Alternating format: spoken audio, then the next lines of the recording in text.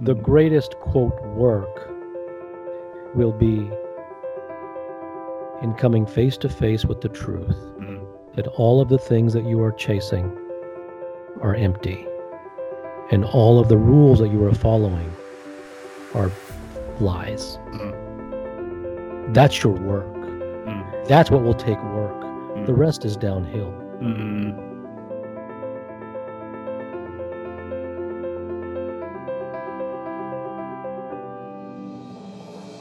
Hi, my name is Stuart Alsop, and this is my podcast, Crazy Wisdom, where I interview creative people about how they work with and manage the stress that is inherent in creative work. What I've realized over the past 10 years of my research is that anybody who is creating something of value that is significantly different from what has come before is considered crazy. Most of us have an ingrained fear of going crazy.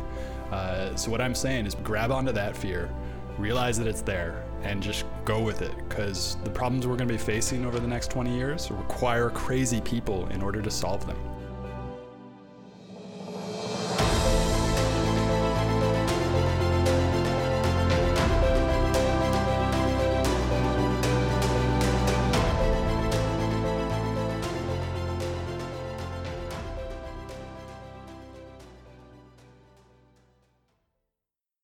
Welcome to the Crazy Wisdom podcast. My guest here is Kapil Gupta. I'm really excited to have you on. I've learned a lot from your tweets, and I'm really excited to kind of dig into what you have to say.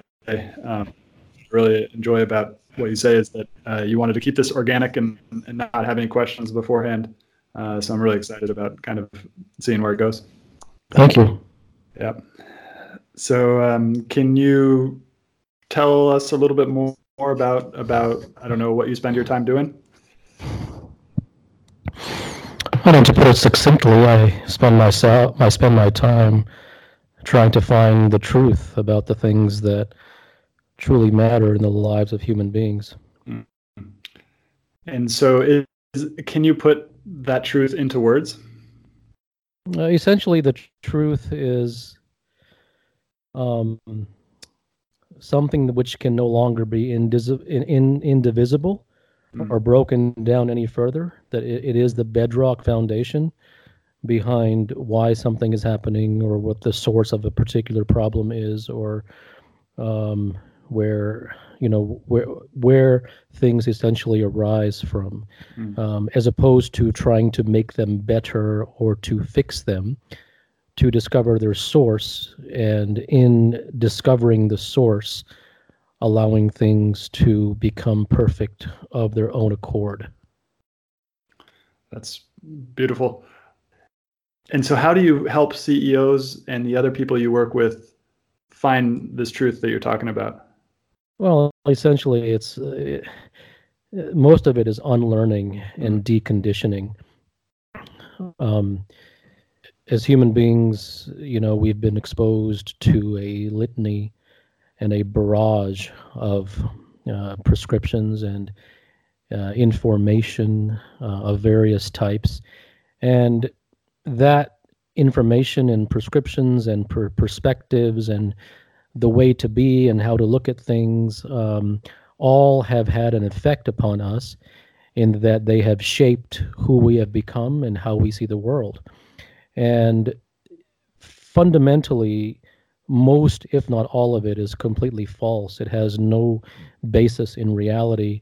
It only has a basis in tradition and in status quo and knowledge that has been passed along from one person to another. And the person who was the originator of that information largely didn't do it because of truth. It just sounded right. And so human beings have a tendency and a habit to like things that sound nice. And the sounding nice of it becomes their litmus test as to whether it is something to pursue. And so humans tend to be very cosmetic creatures. And the more societal you become, the more cosmetic you become. And so you view things from the top of the head, and whatever comes to mind first, and according to what you've heard all along, and whatever the books and the magazines say. And it really is never about a true, genuine journey to discover what really is the case as opposed to what you would like the case to be or what you've been told that it is. Is our inability to go deep, is that a natural human instinct, or is that something that we have been conditioned to do? It's been conditioned. Yeah. Yeah, it isn't an inability. It is just a conditioning to having become so attracted to what has been given to us and so cemented in that world that it's because its alternative has never ever been proposed. There never has been any reason to look elsewhere. Mm. And so you talk a lot about once you kind of discover that your life might not be going in the way you want it, a lot of people have the tendency to go the opposite way, but it just kind of falls into the same pattern. It's just the desire for the opposite. Can you talk more about that? Yeah, what it is very difficult to talk to people, and the reason for that is that if I say that X is not the way, I have to, at light speed, finish that sentence before they, at light speed, jump to the opposite. And so if X is not the way, the natural instinct is to say, well, so you're saying Y is the way. No, I didn't say that. X is not the way and Y is never the way, as I often say, is that it's never 0 and it's never 10 and it absolutely is never 5. It's always like 2.63798. And you can prescribe 0 and you can prescribe 10 and you can prescribe 5, but you can't prescribe 2.67398. And this is what my teacher talks a lot about, is being very, very precise and accurate in exactly what we're talking about. But that accuracy and that precision is sometimes almost romantic in its sense of being able to get to that level of accuracy and precision. Yeah, it depends what you mean by accuracy and precision. It depends how you are defining that. And that's something he tells me, so I haven't quite come to an understanding of that. So what are some ways that you can tell if a client that you're working with or somebody you might work with isn't ready to accept the truth that you're talking about? By the questions they ask. And what type of questions? Typically, there's always either a quiet or a not so quiet element of outrage. That's, yeah. And and to me, I feel like I saw an example of this just a couple of days ago working with my teacher and watching him teach someone else meditation, and the anger came up so quickly and was directed at him. But from my viewpoint, it didn't look like anything was happening, but there was so much anger and like rage coming up. Do you find that happens a lot, or do you just not work with those people anymore? Well, I mean, what you're describing is sort of an attempt at therapy through meditation, and in my view, that doesn't go anywhere. So the idea of trying to teach a human being meditation, I think, is really unserious from both the practitioner and the person who's trying to learn it. So the outrage that I'm speaking about is an outrage against the complete rejection of all the ideas that the person has grown up with, and most importantly, the ideas that no one could possibly reject because they seem to be so sacred. And even when those are rejected as false, then one tends to default towards outrage, and that largely, to some sense, comes from either because something in them senses that it's true, and they're not ready to kind of buy it, or they look at it such that, well, if what you're saying is true, then I've just wasted the last 30 years of my life, and that's a very, very difficult thing to accept. And the fact is that what I just said basically applies to us all. Mm. We have wasted our lives, and we continue to waste our lives in the most egregious way. Mm. And so how can I, listening to that, understand how to not waste my life anymore? Well, first of all, you have mentioned a few times that you're seeing a meditation instructor or a teacher. Yeah. I mean, we're talking truth, right? So I don't hold anything back. If you want the truth, I'll speak the truth. You're wasting your life talking to a meditation instructor, and he's wasting his life trying to teach someone meditation, because meditation, it's kind of, yeah, it might lower your blood pressure, and it might make you feel a little better, and give you some ease throughout the day, but that isn't for the serious. I mean, those who are truly serious do not devote themselves to meditation instructors. In fact, that isn't part of the equation at all. And would you include also coaching, therapy, anything one-on-one, or, I mean, obviously not, because you do one-on-one work. So no. I mean, I will hold myself to the same standard. I mean, I don't protect myself. So my honest answer to your question is yes. I absolutely include all therapy, all one-on-one, all such coaching. So do I do that? I do, but I don't know what to say. There are some things that you just can't explain. I don't know what it is that I do. I don't have a brochure or a pamphlet, right? Yep. Because it would be blank. I wouldn't know what to say. I don't even remember what I say to people, right? I have no briefcase. I have no plan. I have no idea what I'm going to say. So I don't know what it is that I do, but in a fundamental sense, yes, I do work one-on-one with people, but it's not. It isn't in that way. It isn't to try to fix someone.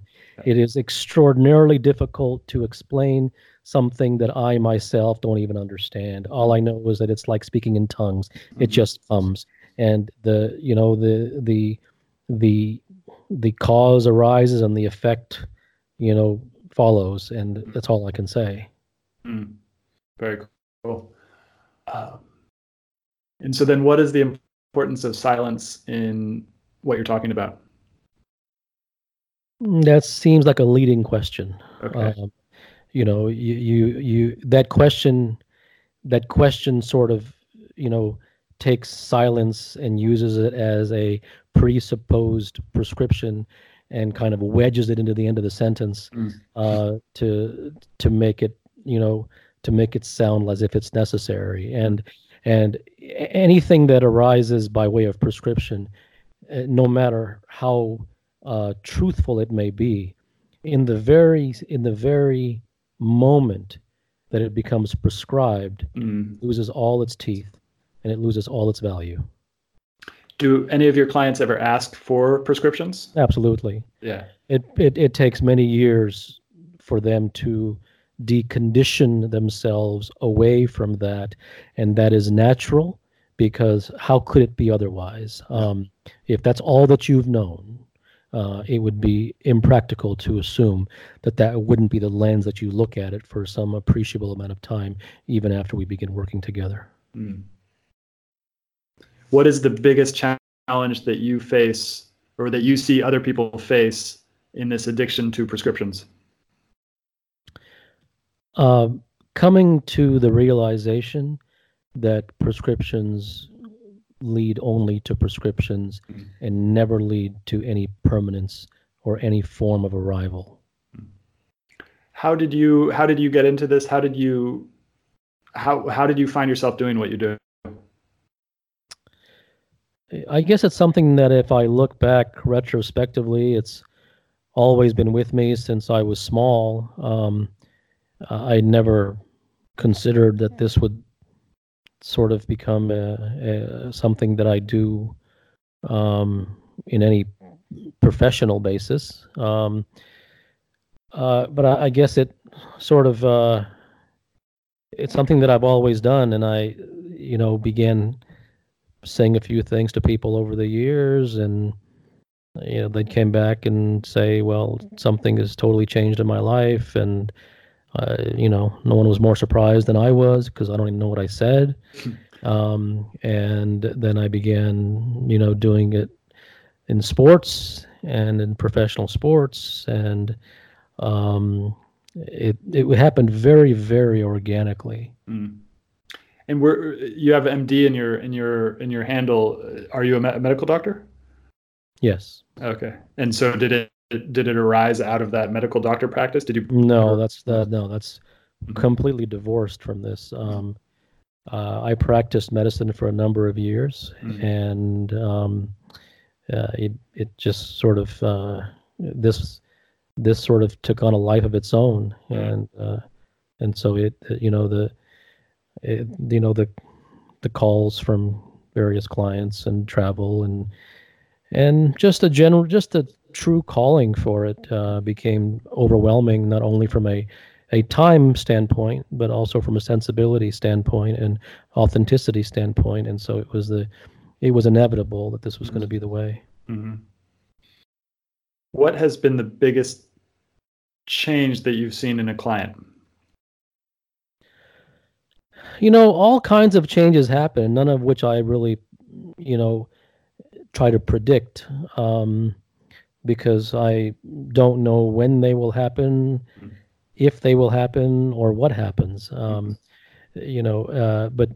typically there's usually a quite consistent and quite transformative amount of peace that happens within a human being's life, and there's no way that I can put my finger on what I said or did to help make that happen. And quite honestly, it isn't even really me. It kind of happens through me.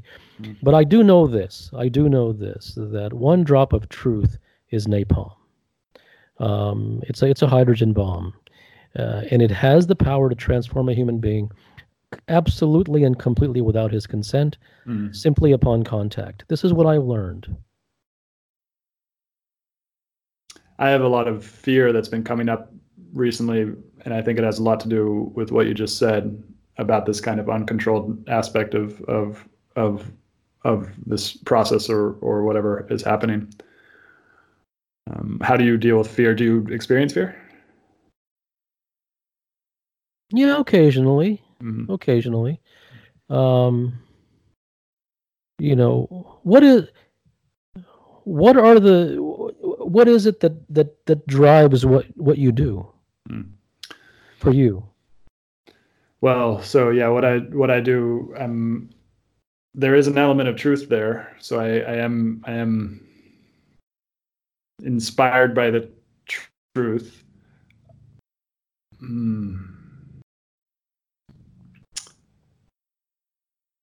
I love talking to people. I love getting access to their wisdom, and then letting it kind of inform what's going on in my own life. I'm not really sure what I do yet. I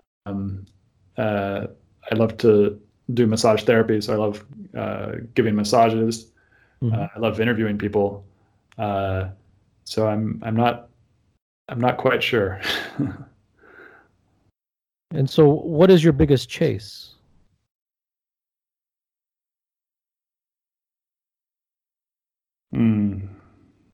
First thing that comes to mind is maybe like dopamine at the moment, kind of excitement. Traditionally, excitement has been a big motivator and adventure. But as I get older, those things are not serving the same fulfilling purpose. I understand. So is this why you like to have topics beforehand? So that's actually interesting, because most of the time other people have asked me for topics, and I anticipated that other people would want topics. So I created topics, and then people started asking for them. And so you're the first person who said, no, I don't want any topics. And once I saw that as an option, I realized, okay, I've been going more and more towards moving towards not really having a theme just about stress and creativity, but about whatever comes up in the moment. So Yeah. You asked why I have topics. Yeah, I'm not sure. Why is truth so important to you? As opposed to? Living in a delusion, or I mean, it's obvious once I say it, but Exactly. That's what I wanted you to say. I wanted you to be able to answer that for yourself. There is nothing else. Yeah. Why would someone want to live in lies? Yeah. The only reason that you would live in lies is if you believe that the lies were truth. Hmm.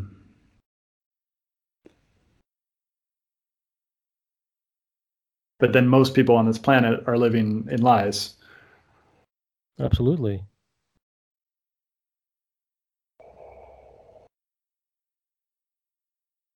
If lies are all you hear, Mm-hmm.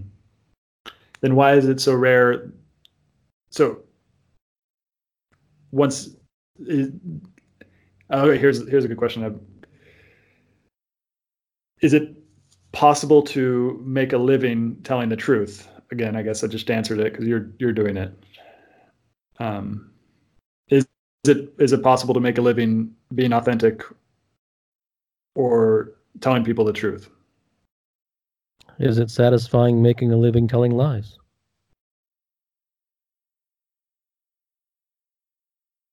Ultimately, no.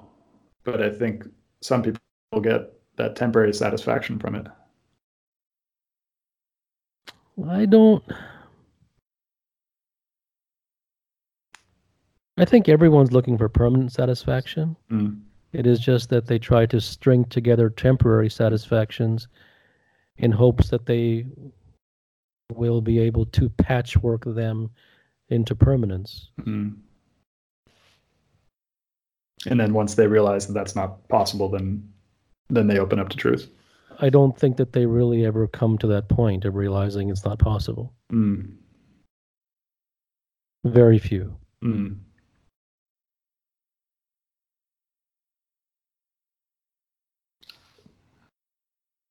So part of me wants to ask, so what's the point then? Of? So if very few people ever access the truth, you do it because it's like there's something innate inside you that wants to. Yes. So, yeah. Mm-hmm. Yes. Yes. Yes. I have no choice. Mm.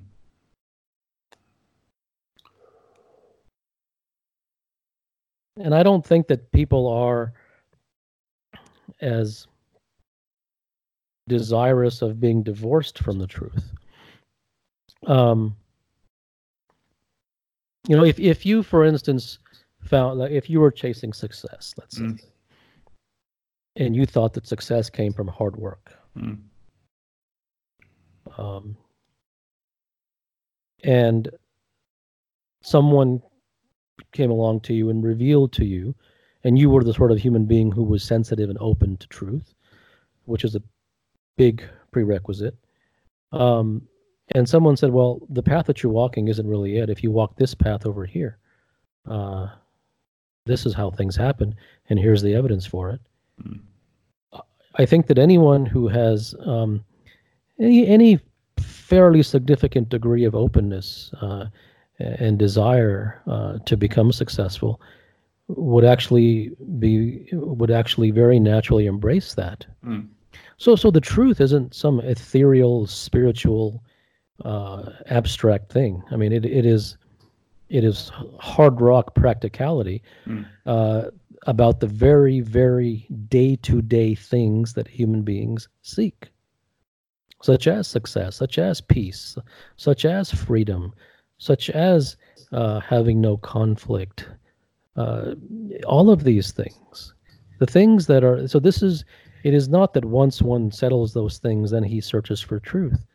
Actually, each of those things has a truth. And the very reason that they have not been found is because one has not searched for the truth. Why don't people search for the truth? Well, because the only loudspeaker they hear is the loudspeaker of society. And and the mental models and nonsense like that, right? And the the pseudo intellectuals and the spirituality books and the the power of now, right? And go and meditate and do mindfulness and chant and go to the Wisdom 2.0 conference, right? And wear a lanyard and I mean, there is enough there to last a human being 50 lifetimes. So when is he going to have the time to uh, to exhaust all those things and find out that none of them work? They are all disingenuous. They all have no basis in any concrete reality, which results in any form of a permanent transformation. One has to either see the pattern after having experienced 5 or 6 of those things and realize that after 1 2 3 4 1 2 3 4 after the number 4 one repeats, or they will have to go through all 7,422 over 50 lifetimes before they realize that it doesn't work. What you're talking about, I recognize it intellectually, but I don't have an experiential understanding of it. But I do. No. You don't have to have an experiential understanding of anything except for that which you've already experienced. And so the things that you have experienced, that you yourself have experienced on a repeated basis, have they resulted in an arrival? Have they resulted in a permanent transformation? No. No. Okay. So you don't need anything besides that. Knowing where it isn't is far more instructive and practical and immediate and acute and powerful than knowing where it is.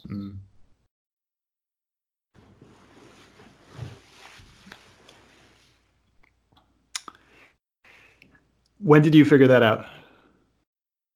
Is there a moment? That's a good question. I don't know when I figured that out, but I will confess something which may actually help to explain why, perhaps to some degree, why such a path has become so appealing to me, is that I've never walked the way of the masses to a fault. That's just by nature. That wasn't by design. That's just naturally. Whatever everyone else did, I did the opposite. I never was a crowd or a group individual. To me, that was the Antichrist, to follow a group. I've always been that way, and so it helps to be that way, in that if your DNA already, for whatever reason, happens to move in such a way, you are more likely to stumble upon something unique, because where you will be looking will not be in the town center.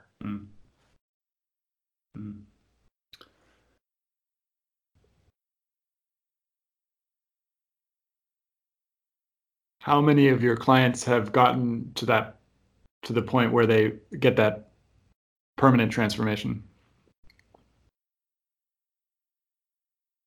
The only way you can address permanence is to you watch them till the end of their life, right? Yeah. So, but I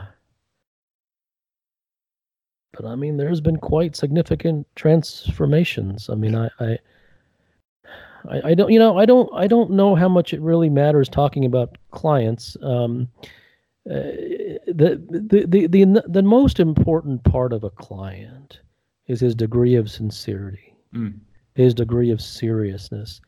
And seriousness is a very rare thing. But the individuals who have seriousness, who have true, genuine sincerity,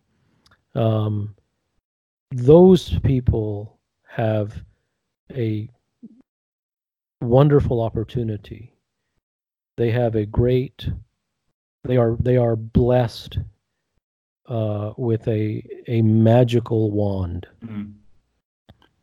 because Can, without that, there's little to no possibility. mm. Can seriousness be cultivated or taught? Absolutely, absolutely. Yeah. In fact, what matures over time is sincerity and seriousness Mm. in a person who has a natural bent in that direction. Mm. And this isn't seriousness as the opposite of levity or the opposite of being fun.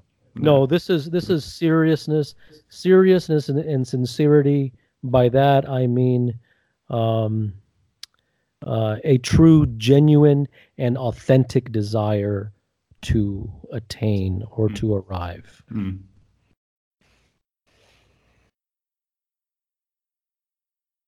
Hmm.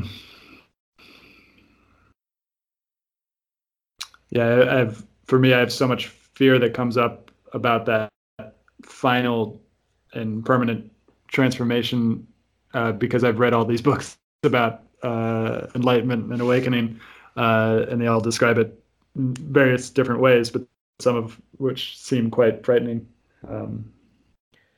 Yeah, I think it's irrelevant what enlightenment is. Mm-hmm.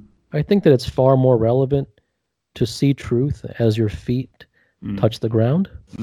And so in your daily life, the things that you do, in whatever it is that you are genuinely pursuing, the things that attract you in your life, be it your profession or relationships or whatever it is, that is your enlightenment. Mm-hmm.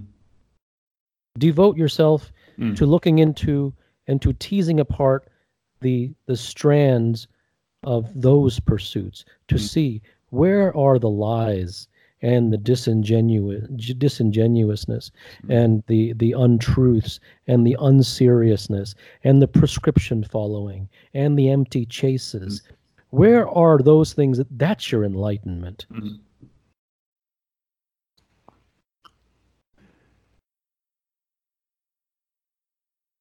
And it's so interesting because, you know, I see on your Twitter profile you say by invite only and only work with these people, and you've really kind of chosen. It seems like you've chosen exactly who you want to work with no sort of sense of shame or anything like that. And part of me is like I want to get there as well, where I can stop being stuck in this sense of scarcity all the time. Yeah, I think that comes down to the DNA that one has, which dictates his degree of compromise. You must find for yourself the things that you will not compromise. You must find for yourself the things that are non-negotiable to you, and then those become your those become the structure within which you move. They create your boundaries.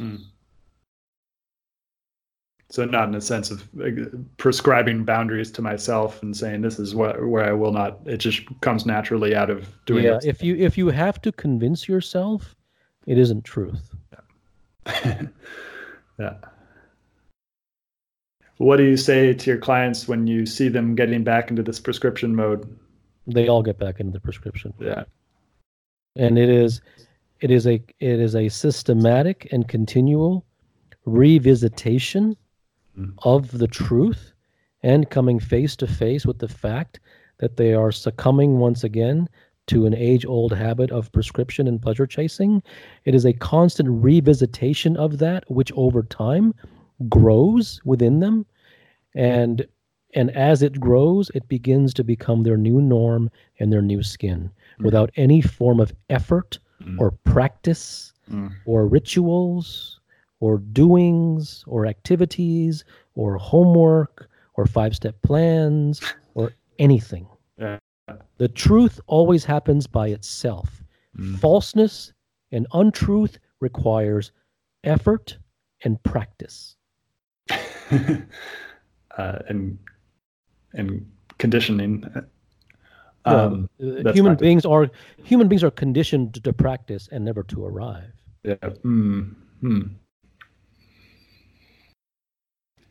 In a sense, it sounds very nice to get to that point where you don't need prescriptions, because it does seem like it is a lot of work. Always thinking about diet. The greatest quote work will be in coming face to face with the truth that all of the things that you are chasing are empty, and all of the rules that you are following are lies.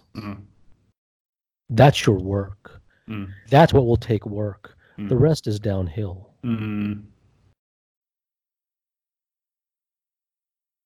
You have, and no one should ever believe me about anything.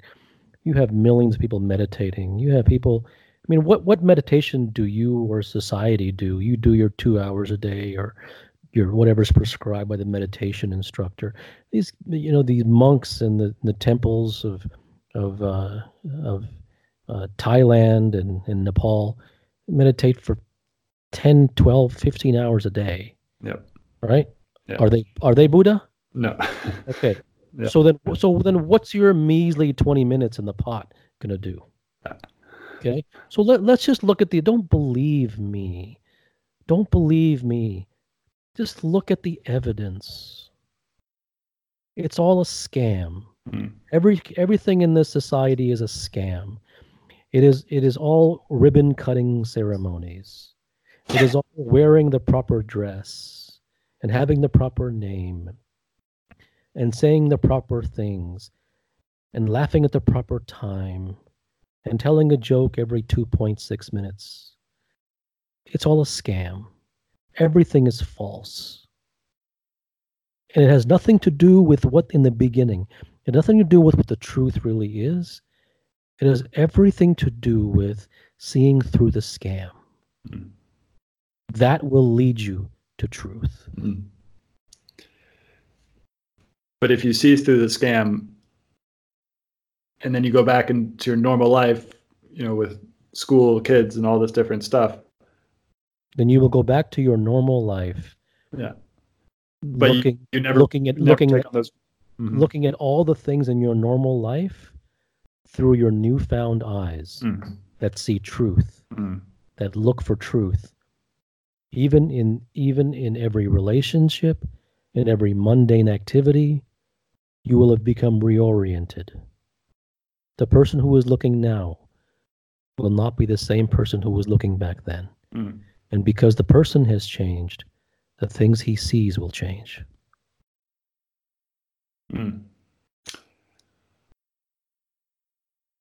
Doesn't it ever, maybe when people first see this truth, and then after that, when they go back to their normal lives and they see that everything has changed, isn't there an element of shock or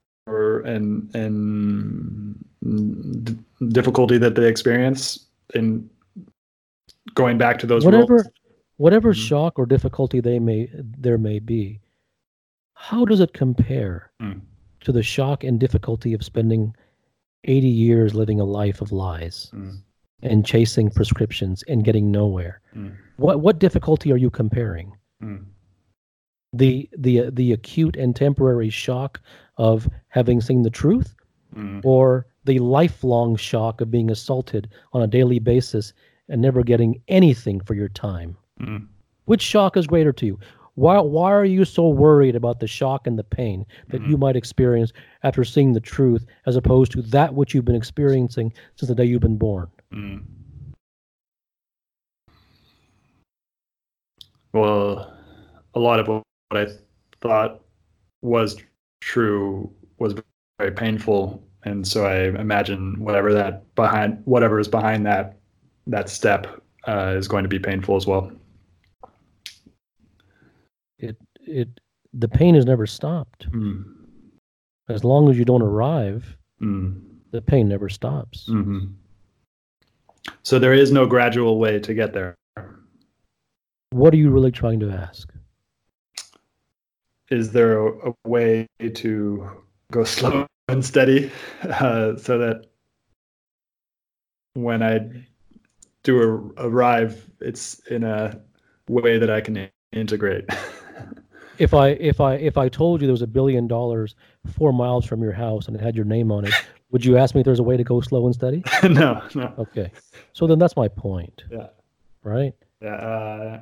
So the way, whether you want to go fast or slow and steady, is your choice. The way is to see through your lies. And there's no prescription to see through the lies. It's just well. If I give you a prescription to see through the lies, it's a lie. Then I'll give you another lie. Yeah.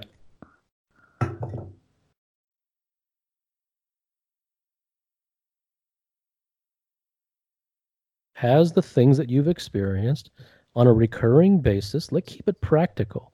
Have the things that you've experienced on a recurring basis caused you to transform? No. Okay, well then why do then the only reason that you would continue to do them is if you were told and therefore you believed, or you thought on your own that it takes time. Yes, it hasn't happened in 20 years, but I've been told that it might take 50 years. That's the only reason that you would continue. And so the only question then becomes, at what point? What's your date? What is the time and the date at which you evaluate and say, okay, where am I?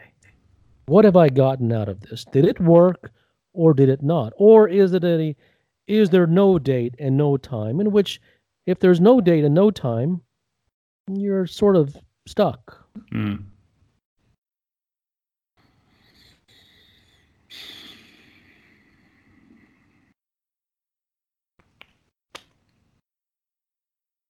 See, people feel comfortable talking about meditation and mindfulness and all these things because they sound nice and they're really soothing to the ears, like a humidifier in the corner. And it doesn't cause anyone any consternation. They can go along in their pretty little lies and their rose-colored plastic flowers, and they can that's why everyone likes to talk about them. Listen, if something worked, it wouldn't be institutionalized. Only lies are institutionalized. Listen, if you in the old days were in the gold rush of Colorado and you found gold, would you have a conference? Okay, so the things that are institutionalized and conferenced are like the leftover meat that you use to make the next day's soup. Okay, that's what you feed to the dogs. So all the leftovers, you repackage it and you create a conference. You think the people who are invited to those conferences, whatever small truths they may have, and if they have become world class in their field, that they're going to reveal those things to you? And do you think that even if they do, that they're going to reveal it in a way, and even if they do, you think with one explanation on stage that piece of information is going to transform you? It's all a scam.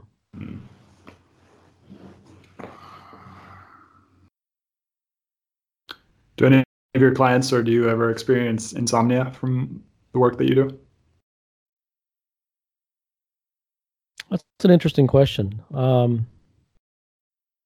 I've had a couple of people tell me that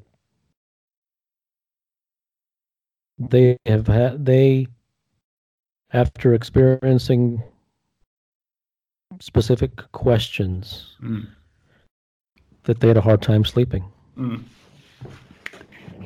And others have told me that the nightmares that they used to have, Go away. they don't have anymore. Mm.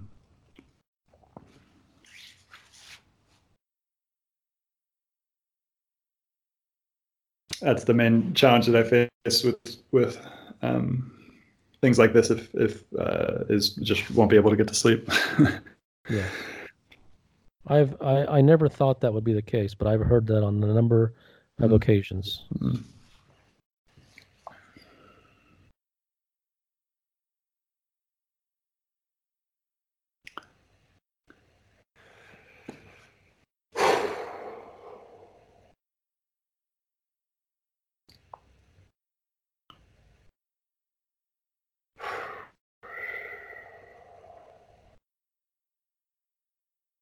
Well, thank you for this. You're welcome. Yeah.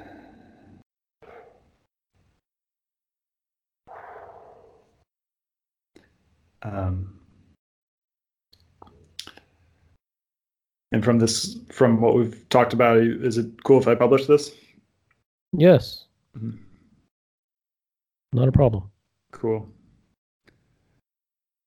Well, thank you so much. And don't really know what to say, but thank you. I understand. Have a good night. You too.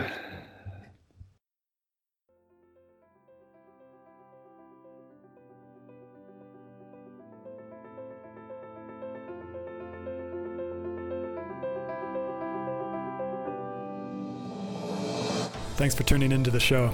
If you liked it, please go ahead and find us on iTunes or Spotify and hit the subscribe button. I'll publish each episode by Monday morning before your commute, so make sure to check in then. And this is a reminder to just own your crazy, because the challenges that this world will be facing over the next 100 years will require us to think way outside the box. As Hunter S. Thompson said, when the going gets weird, the weird turn pro. Thanks. Have a great day.